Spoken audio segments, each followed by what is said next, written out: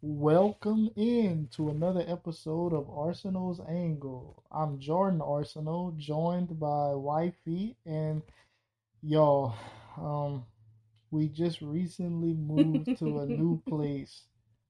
Well, when I say recently moved, we're still in the process of Moving in. moving in, Yeah. It was but last week. yeah, long process. Moving with children. Moving with small children. Yes. Wild experience. We want to talk about today our experience of moving with toddlers, not babies, but two toddlers in full blown toddler mode. So just to get put into some perspective, we moved about 2 years ago to the location that we just moved from. It was an apartment. Yes, we moved from one apartment to a bigger apartment, and on the second floor. Yes, on the second floor. That's important. Very important for this story. And our oldest Zora, she was about 6, 7 months at the time. Yeah. And moving with her was difficult. I remember we carried her literally on our backs in a carrier. We were in Mississippi at the time, and we moved out. We just had each other to move out, so that's how we did it. Yeah, and that was a difficult time. So we were able to get it done, obviously. And then Zora. We thought that was difficult back then. Yeah, little did we know that we were in for a rude awakening. Zora grew up in this place, took her first steps. In the apartment.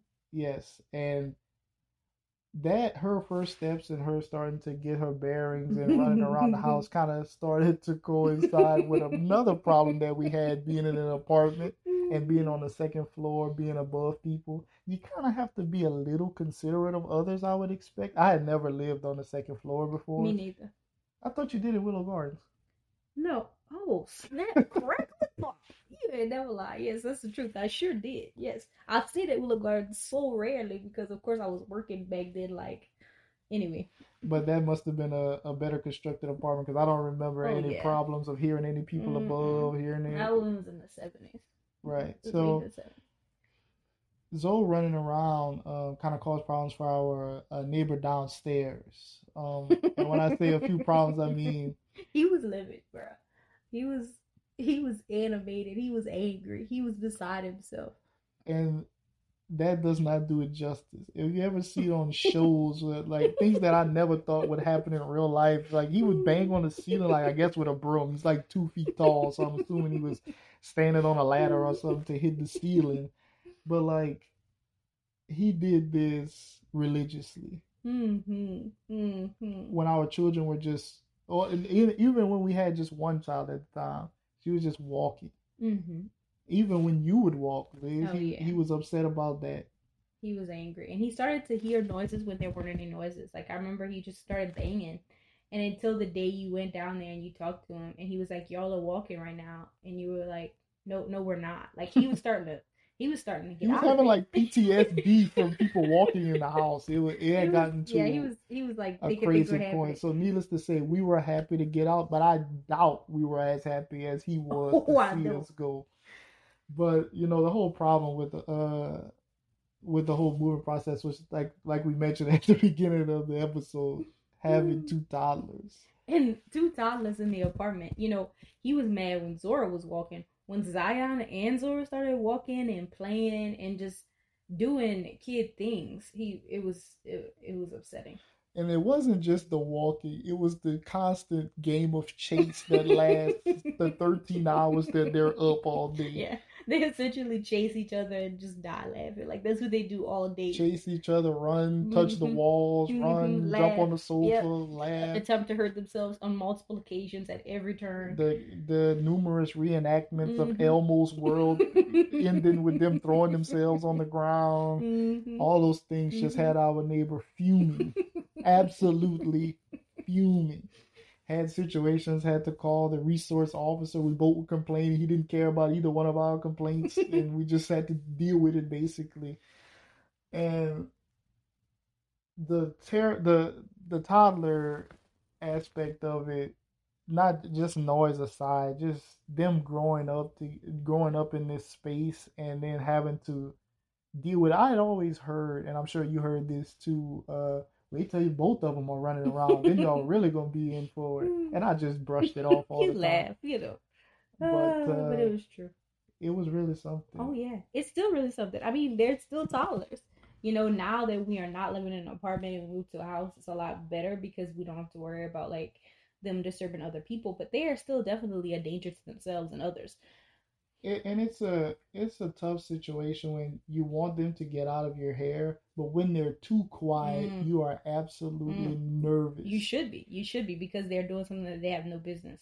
You know, they've dumped out all of something. They've dumped out all the goldfish. They dumped out all the cocoa powder, and they're licking their fingers as they spread it all over the carpet. Or they're coloring on the wall because Elmo Humming does it. Elmo's world because he's doing it. The audacity of Elmo. Yeah, Elmo lost points in my book when he started promoting coloring on walls. That's a big issue. Yes, but yeah, no, it's still wild. And you know, one thing that really gets me about children, and I've noticed this more now that our kids are older, is when you buy a toy. So, you know, toys are supposed to be for children to play with. Our children, they would, first of all, they would rather play with just a random spoon or a leaf or some dirt or anything else that's not the toy that you spent your hard earned money on. But then also, these toys are designed for parents to have to play with them too. And I know that grinds your gears, the interactive toy aspect. Yes, I hate having to. I have to play with a toy. Not three of us playing with a toy instead of them to. The point of the toy is for them to get out of my hair. But now I'm taken away from what I wanted to do to have to play with the toy. So that's the issue in itself. They so they don't really. And then when they do play with the toys, it's in your presence. Oh yeah, they're at an age where they kind of want to be a part of everything that you do. So I spend a lot of time thinking about how I can incorporate them in every activity of my life. So today we sanded down some crates. I'm going to do a DIY. Let's hope it works out. And I just had to give them sandpaper, and I try to just like take them along with me when I do things. And when I do that, they're like calm.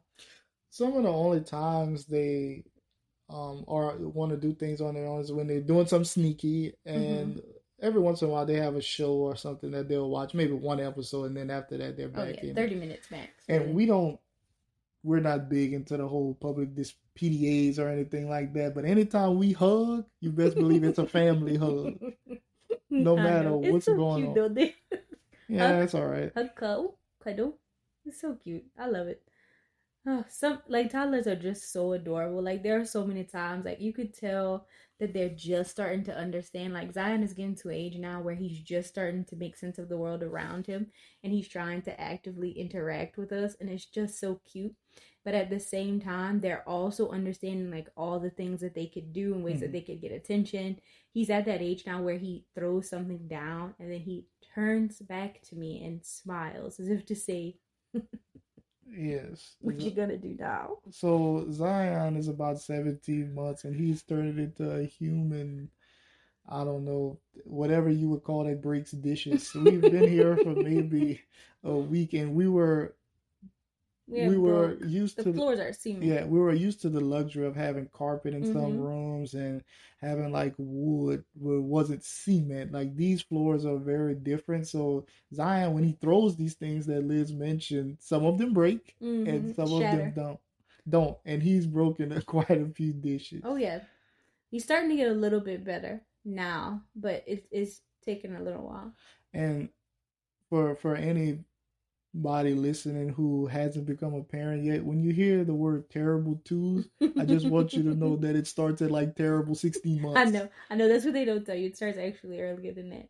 And then it kind of starts to peter out. I definitely feel like Zoe, even though she's still wild, she's starting to kind of peter out. It's not as intense as it used to be. And as they understand more and they communicate better, there's less tantrums because there's less things to tantrum about. You know, a lot of the times they're super frustrated because whatever they're trying to communicate to us, we don't know what it is. And when the toddlerhood starts, like, I mean, a little after a year old and kind of in the age, it starts to, you can see the fruits of it all. The age Mm-hmm. Zion is now, you can see them understanding things. He starts to read. He's starting to like read it, Mm-hmm. not read the words, but like he knows what's going on in books Yes, and like he things can like that. attend to it. Right. It. He's putting context clues together in certain Mm-hmm. situations, like in things that we do all the time. He can answer those things, and Mm-hmm.